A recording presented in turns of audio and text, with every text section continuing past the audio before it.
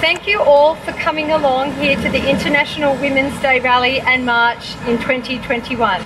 I'm speaking on behalf of Narissa Scott, and we are both representatives for Save Women's Sports Australasia. This isn't a part of Narissa's speech, but I just did want to say it.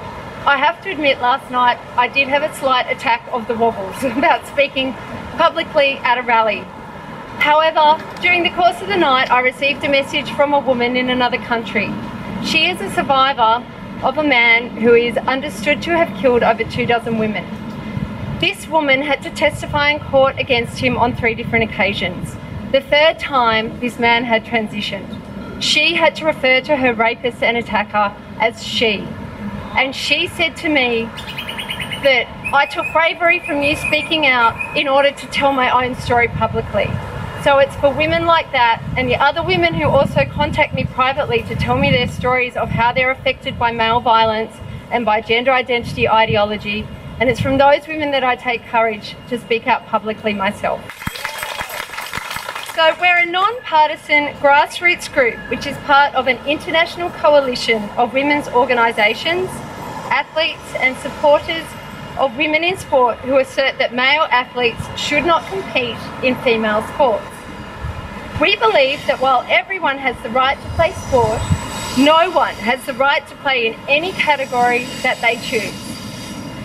Sport is meaningless without fair competition, which is why we have separate categories for disabled people, for children, for men and for women. However, a desire to be inclusive is having unintended negative consequences for women and girls who are losing fair and meaningful competition at all levels of female sport. Firstly, it's a real privilege for me to be able to speak here today. A huge thank you to the other speakers and most importantly, the organisers of International Women's Day, Brisbane Meanjin, the only capital city Women's Day March that is not captured by gender identity ideology. A woman is an adult human female, not an identity, not a label, not a costume, and not an idea in a man's head.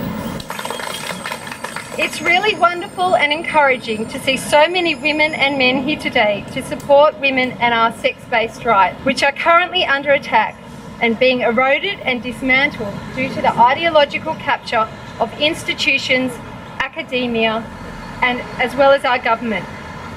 We are seeing this in legislation here in Australia and across the Western world, with gender identity being at direct odds with women's sex-based rights, being enshrined and protected in law. Save Women's Sports Australasia was formed by a group of volunteers in order to defend and protect women's rights to fairness and safety in sports. As it stands, Australia's leading sports governing body, Sport Australia, is in cahoots with Pride in Sport, a lobby group which receives millions of dollars in funding.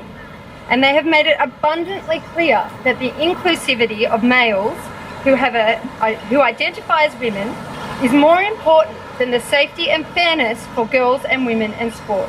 What an absolute travesty. A despicable display of misogyny to determine, with very little consultation, let's be honest, zero consultation with feminist and women's groups, that the closed female sports category, which is rightly and lawfully reserved for biological women and girls, should instead be an open category permitting entry to males. Despite plenty of evidence that males retain a biological advantage, even with testosterone suppression, Australia's peak sporting body has elected to ignore the risks to females and instead has adopted a dangerous and downright insulting inclusivity policy which prioritised the feelings of an apparently small minority at the expense of women and girls who make up over 50% of the population. Yet Sport Australia has the audacity to say on their website that we recognise that people cannot enjoy themselves or perform at their best if they are treated unfairly.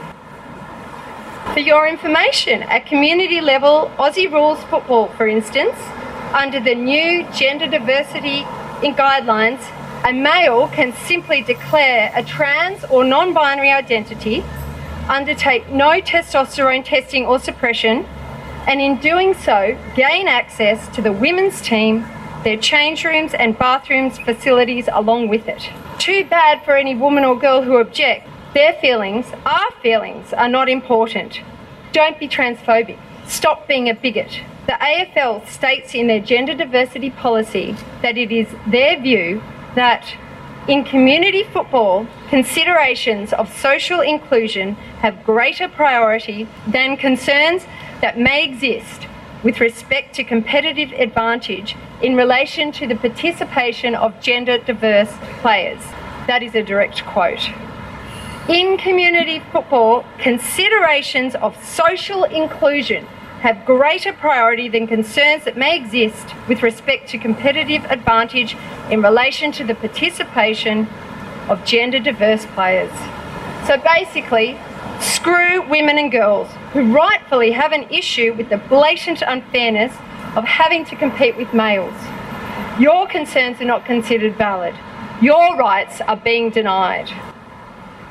Anyone saying that women and girls should simply boycott these matches need to understand that the rights of these females to have prior knowledge of the risk to their safety and privacy of having a male present in their women's competition are also being denied.